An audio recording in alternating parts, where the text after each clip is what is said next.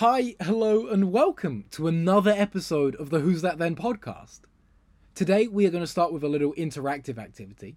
Please do not do this if you are driving a car or operating heavy machinery. Safety first, gentle listener. Safety first. For everyone else, would you now please open up your favourite search engine? Go right ahead, I'll wait. I'm assuming that you've done this now. Would you please type the name Cleopatra into the search bar? I am sure you are now seeing just this huge amount of controversy all about her. This controversy is about Netflix's new show about her, and specifically the casting. There are so many very intelligent and better educated people out there who are discussing this just incredibly delicate subject, and so in this episode I'm going to be doing my best to present just the historical facts about Cleo. While some of these are still debated today, they have a far less prominent effect on the modern world. I also want to make a quick little note on dates here. BC dates count backwards, so 10 BC is much closer to us today than 100 BC was. I hope that helps to keep things clear as we move forwards with the dates. Also, I'd like to note that I am going to be calling her Cleo. It's just so much easier to say than Cleopatra, it's a lot more fun, and I've decided that we're best friends. She's dead, she can't complain, so we're best friends. Anyway, with all of that said, let's get stuck into this episode about one of Egypt's best known and most important historical figures, who is just far, far, far more important than the historical swinger she so often gets labelled as today. Cleopatra was born into the Ptolemaic dynasty of Egypt in either 70 or 69 BC. What is the Ptolemaic dynasty, I hear you asking? Well, gentle listener, cast your minds back, all the way back to the life and times of Alexander the Great. Now, I know that we've never discussed Alexander the Great, so just a quick little rundown on him. He was a Macedonian king and world conqueror. He led an invasion of the Persian Empire, which was the largest empire of the world. This little detour is relevant to Cleo in Egypt, because Egypt is controlled by the Persians right up until Alexander the Not-So-Bad came along and took it from them. Now, Alexander the Pretty Pig went off and conquered the rest of the Persian Empire, which was just excellent for him, but what wasn't so excellent was when he died in Babylon in 323 BC. This event shaped the history of the Middle East and the Eastern Mediterranean for the next, roughly 300 years. After Alexander the Pretty Decent, I'm really enjoying these by the way, died, his empire was partitioned between leading generals in the rather uninventively named Partition of Babylon. This didn't really last long because each of the generals, or diadochi, wanted to be the one to reunite the empire under them. This led to the awesomely interesting Wars of the Diadochi. They are really, really awesome, but they unfortunately fall outside of the scope of this podcast, and so for now, know that a series of really, really interesting wars were fought, a secretary became a legend, and Rhodes built this colossal bloke. Oh, also, the formal empire was partitioned again at a place named Triperadisis. One man who really succeeded here, his name was Ptolemy. Ptolemy is spelled with a P, by the way, which is just super fun for dyslexic podcasters, let me tell you. Ptolemy became first the leader of Egypt, but after everyone else started declaring themselves king, he too did the same and he became the first pharaoh of the Ptolemaic dynasty. He was also played by Anthony Hopkins 2,000 years later. Jumping back to Cleo, her full name is Cleopatra VII Thea Philopator, which translate from Greek meaning Cleopatra, the father-loving goddess. Cleopatra itself means famous in her father, which is a really interesting fact, I think. And if anyone ever asks you, hey man, what does Cleopatra mean? You can say to him, famous in her father. Now, I don't know anyone who would ever ask that, but you have that just in case. Cleopatra's childhood isn't wonderfully written about. What we do know is, according to Plutarch, who was a Greek philosopher, historian, priest, and just a whole mess of other things, Cleo spoke at least 9 languages. She was the first Egyptian ruler of the Ptolemies who actually spoke Egyptian.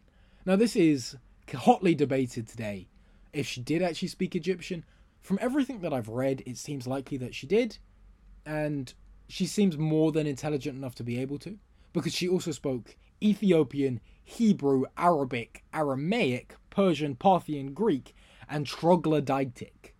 Now, troglodytic is an interesting word, isn't it? I did a little bit of research about it, and I found out that the troglodytic people lived in the south of Egypt, and apparently lived mostly in caves. It's where we get the English word troglodyte from. So there's your fun fact for the day. Aside from her linguistic pursuits, Cleo was also a queen. She became queen in 51 BC when her father died. She was aged just 18. The only issue with becoming queen is that she had to marry her 10-year-old brother. Yeah, she did marry her brother, but it wasn't a practice that was specific to her or the Ptolemies. The Ptolemies and other Egyptian dynasties had been doing it for thousands of years, so it wasn't uncommon, even if it is very icky. As queen, Cleo modeled herself as the new Isis. Isis being the Egyptian goddess of healing and magic. Isis is her Greek name, by the way. Asa is her original name, which apparently translates to Queen of the Throne, which is pretty damn cool. And it's also why depictions of her have her wearing a specific headdress that looks like a throne, which again, is pretty awesome. However, this is not a podcast on deities, or at least not yet. So modelling herself on, I'm going to say Aset, because it was the original, was a really sensible idea because it distinguished her from Cleopatra III, who was an earlier Ptolemaic queen. Cleo being older than her brother meant she was the real power in Egypt. But shortly after her rise to goddess queen, she was forced to flee from Egypt to Syria. She was forced to flee by her brother's advisor. And here is a great tried and tested method if you at home, dear listener, ever find yourself the head advisor to a child monarch. Get rid of all other legitimate heirs, because that way, you, dear listener, actually rule. Child emperors don't want to be king. They don't want to rule people. That's boring. They just want to play. So keep them happy, and you are golden. Cleo was forced to flee in 49 BC. Now, our Cleo, she wasn't one for just sitting around and twiddling her thumbs and complaining, and so she started to raise an army of mercenaries. She turned her attention on events taking place across the sea. Over in Rome, which was the biggest power in the Mediterranean, everything was on fire. Civil war had broken out between two of the greatest generals that the Romans had ever had, and you best believe we're going to announce them like boxers. In the blue corner we have a man so great his name literally means it. He's the beast who conquered the east for Rome. He's battled the Persians and won. He's put down rebels in Spain and he's won. He's here now with nominal support from the Roman Senate. The man, the myth, the legend, Pompey Magnus. Yes, Magnus does also mean great. He's another man named the Bloody Great. And in the red corner, he's conquered Gaul for Rome. He didn't have permission to do this, but he doesn't care. He's Rome's leading priest, the Pontifex Maximus. He's governor of 3 Roman provinces and all of modern France. Former consul of Rome, and a man who started a war so he wouldn't be arrested for starting a different war. He of the delicious salad, Gaius Julius Caesar. Woo! We love you, Caesar. Woo! That was tremendous fun for me. God, I love doing this podcast so much. And just for clarification, Caesar had marched across the Rubicon River into Italy, which was a huge no-no for Roman generals. No active Roman general was allowed into Italy until he resigned his command or his time in office had ended. He did this because, just like today, people in office can't be indicted for a crime. They have legal immunity until their term is over. Caesar was trying to take his term as governor and transition immediately into consul, and then after that year as consul was over, immediately again into governor, extending his legal immunity for years and years. A consul, by the way, is one of the leading men in Rome. Imagine like a president or a prime minister. Every year, 2 consuls are elected, and whoever has the most votes take power first, and then they swap every month. Long story short, Rome was divided on this. You have some people who, like Cicero said, you know what? It's ridiculous that he's even asking for this. It's brazen and so weird, but if we just give it to him, politics can slowly get back to normal. We can start doing things the right way and he'll just go away. You had others who were staunch believers in Caesar, and they were like, absolutely give this to him. This man deserves it. This man's a living legend. Give him what he wants. And you have others like Cato who were wildly against it. Cato had actually said that as soon as Caesar's legal immunity had ended, he personally would prosecute Caesar. This ended up being a huge brouhaha on the Senate floor. I'm not really making this long story any shorter, am I? Sorry. So, long story even shorter. Caesar was told no by the Senate. He then raised an army and marched on Rome. And he marched on Pompey. Pompey was given power by the Senate to defend Rome. And just a little note on the two of them there. Pompey and Caesar had once been really, really, really close allies, along with another named Crassus, in something called the Triumvirate. It was a political organization designed to help all three of them thrive. Also, the two were personally connected because Julius Caesar's daughter had married Pompey, and the two of them seemed to be genuinely in love. But at this point in time, they are bitter, bitter rivals. And thus, civil war. Oh, and also Caesar didn't have anything to do with the salad, but you smart cookies, I'm sure you already knew that. Caesar had won the civil war, and Pompey had ran to Egypt for help, because they owed him one. He had helped Ptolemy become king in the first place after the previous Egyptian monarch had died. He actually had it in his will that Egypt was to go to Rome. And so Pompey and Caesar had managed to keep Egypt for the pharaohs by accepting just the hugest bribes. So Pompey was of the impression that Egypt owed him one. Egypt was also fighting a civil war, of course. Cleopatra and her brother husband were at war.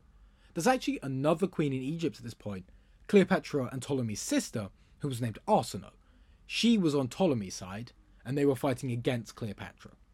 When Pompey turned up, Ptolemy cut his head off. And then when Caesar followed shortly behind, he presented the head to Caesar. The people in Egypt knew that Caesar had won the civil war, and so they weren't going to help Pompey because they needed the winner's help to beat Cleopatra. Caesar agreed to stay in Egypt and arbitrate the issue for a while. This is where a really wonderful and well-known story about Cleopatra comes from. While Caesar was staying at the royal palace in Alexandria, Cleo got dressed in rags and she got onto a boat. This little boat sailed from Cleo's camp all the way to Alexandria for 7 days up the Nile. And when they got there, she either climbed into a large rug, a basket of laundry, or a sack that was carried by her Greek servant named Apollodorus. Apollodorus spoke Greek and Latin, and he somehow managed to talk his way into seeing Caesar, telling them that he had a gift for him. Once in the presence, she rose out of the rug/laundry basket/sack. I imagine she wiped the loose socks from her face, and she introduced herself to him. And in just one night, Caesar became besotted with her. Cleo is charming and intelligent and interesting, and she's brilliant and clever, and she's also a queen, and I can't really say I blame Caesar for this. She really does sound quite incredible, doesn't she? Regardless of what happened during this meeting, Caesar agreed to help Cleo win back her throne. After some military silliness by Caesar, and then some military cleverness, they escaped from Alexandria and joined up with allied forces which he had sent from a man named Mithridates of Pergamon, who had about 13,000 men who were trained in the Roman style. There was also a small Jewish force sent by Antipater. Combined, the force together had about 20,000 men, and they met at a place called Pelusium on the banks of the Nile. They then fought a battle on the Nile, named the Battle of the Nile, wouldn't you know, and they won. They didn't just win, they also caused the king to die. The king drowned as he was trying to flee because so many people tried to get onto the boat. Arsinoe was also there, and they captured her, and she was taken back to Rome. Cleo had now regained her throne, and she had done it with the full force of the Romans. She then planned to use the Romans again to restore the power of the Ptolemy dynasty. As her husband had died, she was free to marry again, and so this she did. However, it does get icky for modern audiences again, because she does marry another one of her brothers. On the plus side, she and Caesar took a month-long pleasure cruise down the Nile, which I'm sure made both of them just very happy. Oh, I also want to say, Cleopatra is about 21 when she meets Caesar. He's about 50. So there is that. During her reign and Caesar's life, she made at least one state visit to Rome. She took her brother husband and her new son, who was named Ptolemy, just like his father, brother, uncles, grandfathers, cousins, basically every other man in that family, because why should a family have to come up with more than one name? Names are really hard. For simplicity's sake, this boy had been nicknamed Caesarion, which means Little Caesar, so I'll let you take a guess on who the father was. He was also born about 9 months after that pleasure cruise down the Nile. So, again, I'll let you take a guess, but I'm pretty sure I know who the dad is. This visit ruffled a lot of feathers in Rome, because even though Caesar was already married, that didn't actually matter to anyone. Caesar was a notorious adulterer. He actually, on his political rise, had a competition with his campaign manager, saying the winner was the one who could sleep with the most amount of teenage girls. I respect Julius Caesar for everything he achieved, but I really find it hard to like him as a person. It's actually also in Rome, it was kind of uncommon for people to be actually in love with their partners. Pompey, when he was married to Caesar's daughter, was genuinely in love with her, and people mocked him for it. In the Senate, they would go, hey, look, there's Pompey. He actually loves his wife. What a loser. So it wasn't that Caesar had a girlfriend. No, what really ruffled all of that Roman plumage is that Caesar had a golden statue of her made and placed next to the statue of Venus. This was a huge, huge no-no for the superstitious people of Rome. You just can't be doing that. Sure, have a girlfriend, but we're not going to pray to her. Cleo was actually in Rome when Julius Caesar was assassinated. He was the most powerful man in the world, but all of that power doesn't actually make you knife-proof. And so he was stabbed 27 times by an unknown number of assassins. This scene is actually so hectic that while they're stabbing at Caesar, in all the blood and mess and movement, they actually end up stabbing each other a lot. And although it's very famous, the famous et tu, Brute moment, it probably never happened. I mean, in all of the struggle and the fighting, how likely is it that you're able to see one person and summon all of the strength to talk to them specifically? Although, if you choose to believe it like that, you go right ahead. This is, however, a story about Cleopatra. So what you do need to know, and this is cutting some really, really awesome history out, and I recommend absolutely everybody looks into this period. If you were to ask me, dear listener, what my favourite periods in history are, this area of the late Republic, early Empire, sort of 100 BC to 100 AD is absolutely one of my absolute all-time favourite periods. But what you really need to know for today's story is that Cleopatra was in Rome during the assassination, but she escaped. There was huge fighting and intrigue. And Caesar's adopted son, whose name was Augustus, he wasn't actually called this yet, but that's what we're going to call him. He was called Octavian at the time, but Augustus is the name that history remembers him as. And a close personal ally and fellow soldier, Mark Antony, also as well as some other guy named Lepidus, took charge of Rome with the second triumvirate. Augustus had gotten the west, Antony got the east, and Lepidus got North Africa.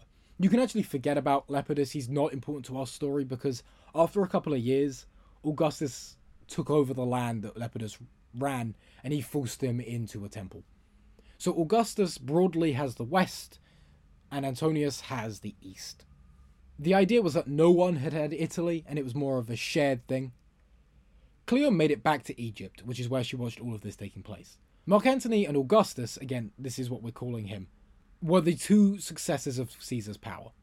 Antony seemed like the far more powerful one because Augustus was so often sick. Throughout his entire life, he suffered from a series of seizures and various different illnesses. We know that he caught malaria several times, but we're not sure what else he had. It's just too hard to tell over such a long period of time. I mean, we don't even know why Alexander the Great died. Mark Antony summoned Cleopatra to meet him in Asia Minor to explain her role in the Caesar conspiracy. Cleo was really, really good at understanding what people wanted and how to control them, and so she made him wait. She took her sweet time as she gathered all of these gifts as she sailed out of Egypt towards him in Asia Minor. And when she arrived in splendor. She was laid down with gifts. She had these gorgeous ships, and she was dressed as Isis reborn in all of her majesty. Safe to say, Antony fell hard. He fell so hard, in fact, that he forgot he had a wife in Rome, who was actively trying to protect his political interests from a growing Augustus. Antony was a partier, and he saw himself as the god Bacchus reborn anew. And so Cleo was just this natural partner to him as the goddess Isis. Bacchus, by the way, is the Roman name for the Greek god Dionysus, who is the god of wine and partying. In today's world, we'd probably call Antony a violent alcoholic, but back then, he was probably the most powerful man in the world. He went to Alexandria with Cleo and they started a cult. I mean, why not? Who hasn't accidentally gone on a trip and started a cult? Their cult was to the god Dionysus, and the people who lived there were said to live this life of debauchery and sex. Cleopatra gave birth to twins in 40 BC, and they named them Alexander Helios, meaning sun, and Cleopatra Selene, meaning moon. Antony had to go back to Rome for a short while to make a deal with Augustus. At this time, he agreed to marry Augustus's sister. Antony's Roman wife, had died, though I doubt he actually cared about that. He had a literal queen as the mother of his children waiting for him in Egypt. He stuck it out for 3 years, but in the end he returned to Egypt and to Cleopatra and cast out Augustus's sister. Her name was Octavia, by the way, and I can't help but feel sorry for her. These could not have been a happy 3 years. After returning to Egypt, he asked Cleo for an army because he planned to conquer Persia. Caesar had actually already planned to do this, but then he was killed, and that is a funny way of ruining your plans. In return, Cleo asked that Antony would conquer the former lands of Ptolemaic Egypt, the ones in southern Syria, in a place called Jericho, which is in Palestine, and large parts of modern Jordan. Now, it's safe to say this invasion went really, really badly, and I recommend everybody look this up to see just what a terrible blunder this was from Antony. I mean, the man actually turned down this huge army of Armenians who actually weren't asking for that much because he wanted to do it all himself. Antony most definitely was no Julius Caesar, and he absolutely was no Alexander the Great. Regardless, they still threw this massive party for him in Alexandria called the Donations of Alexandria. I can't help but to think Cleo planned this rather than Mark, because it's actually really impressive. Imagine this scene, if you will. Cleo and Antony are seated on these really tall golden thrones in the gymnasium. In front of them are their children sat on smaller thrones. Antony stands and he publicly declares to the world that Caesarion is Julius Caesar's child. Now, this was a really clever political move, because Augustus's whole political identity was based on the fact that he was the only true legitimate heir of Julius Caesar. In Caesar's will, he had written that posthumously Augustus was adopted as his son. By saying, no, actually, Caesar has a legitimate child, he is undermining Augustus's very right to rule. Also at this meeting, Caesarion is hailed as King of Kings and Cleopatra Queen of Queens. Antony and Cleo's son was given Armenia and all of the lands past the Euphrates River, a river which you may remember from last week's episode on Khalid ibn al-Walid. Their daughter was given Cyrene. Now, I looked it up. Cyrene is a city in modern Libya, and from all the pictures, it looks really nice. I'd love to go. Augustus watched all of this happen from Rome, and as soon as he had heard, he stood up and he stormed to the temple of the Vestal Virgins, which is very illegal. He then snatched Mark Antony's will, which is also very illegal, and he read it out loud to all of the Romans, telling them that Antony was trying to make the Republic his, and he was trying to give Roman lands to his children. And thus, a good old-fashioned propaganda war ensued. Augustus, reading this will out loud, said that Antony had planned to give Roman possessions to a foreign queen, and he was also planning to be buried there despite already having a Roman wife. I mean, people, can you even believe this guy?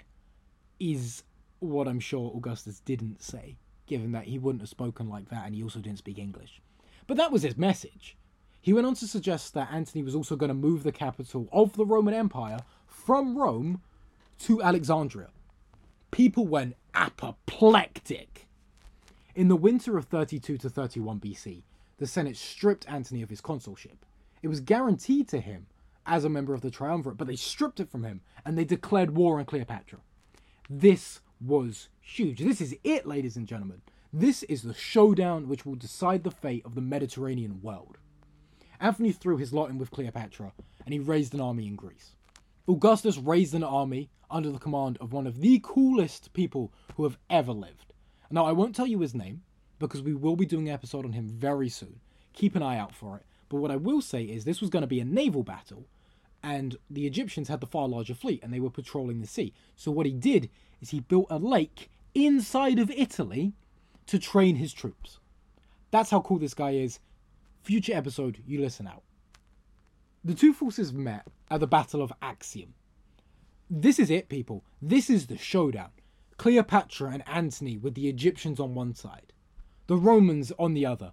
Here we go for one of the most boring battles in world history. Yep, for as important as it is, and it changed the course of history for sure, this battle is just so boring. What basically happened was the Roman ships broke through the Greek line, the Greek-Egyptian line.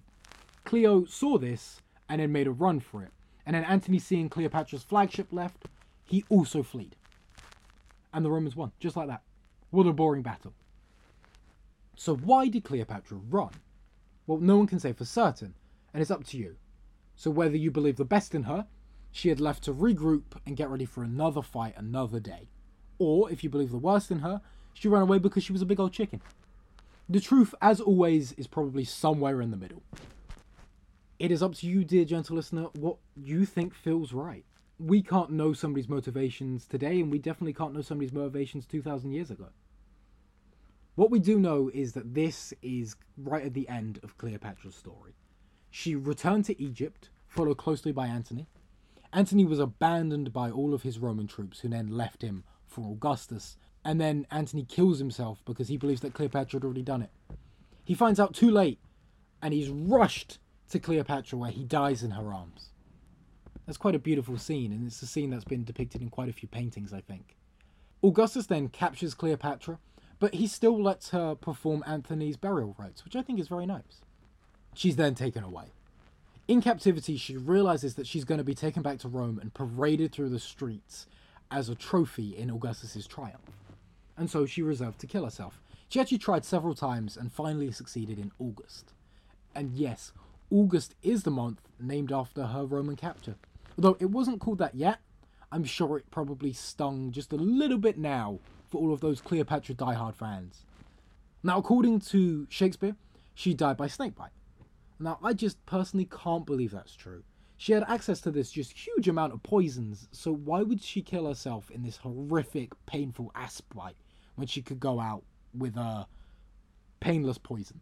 Regardless of how she died at the age of 39. She had been queen for 22 years and the partner of Antony for 11. Her son Caesarion was killed by Augustus, and her twins with Antony were taken to Rome to appear in the triumph. Nobody knows where she is buried. She and Antony are buried in the same tomb with some of her servants, but the location is, as of yet, unknown. There are some people who believe they may have found it, and if that's true, that is so exciting. But the truth is, at the time of recording this podcast, she and her burial site is still undiscovered. That's the story of Cleopatra, the last pharaoh of Egypt. Augustus annexed Egypt and made it into a full Roman province, and after that, never again has there been a single pharaoh of Egypt. There is so much about Cleopatra in media and historical fiction, places like Shakespeare, but they always paint Cleo as a seducer who corrupted good men and turned to this life of evil. That's the story Augustus presented, and it's one that's stuck. I hope that I have given a more balanced account of Cleopatra, one of her as a clever and intelligent person who, yes, did have sex with powerful men, and yes, was the last ruler of her country, but she still achieved amazing things, and she did great stuff along the way.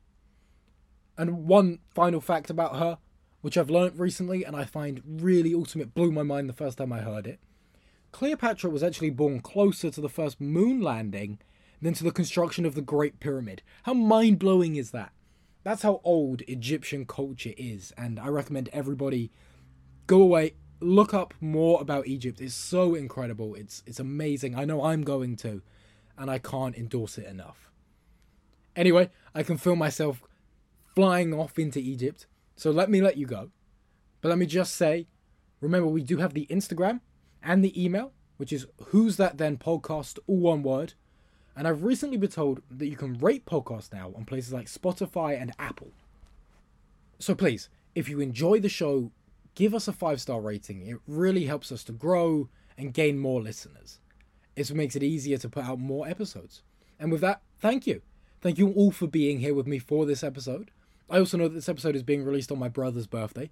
So happy birthday to you, Mason. Happy birthday to anyone if it is their birthday today, or if it's their birthday this week. If you know somebody whose birthday, why not tell them all about this podcast? I am sure they will thank you forever. Anyway, until I see you again, have an excellent week and make sure you're all staying safe out there. Bye-bye for now.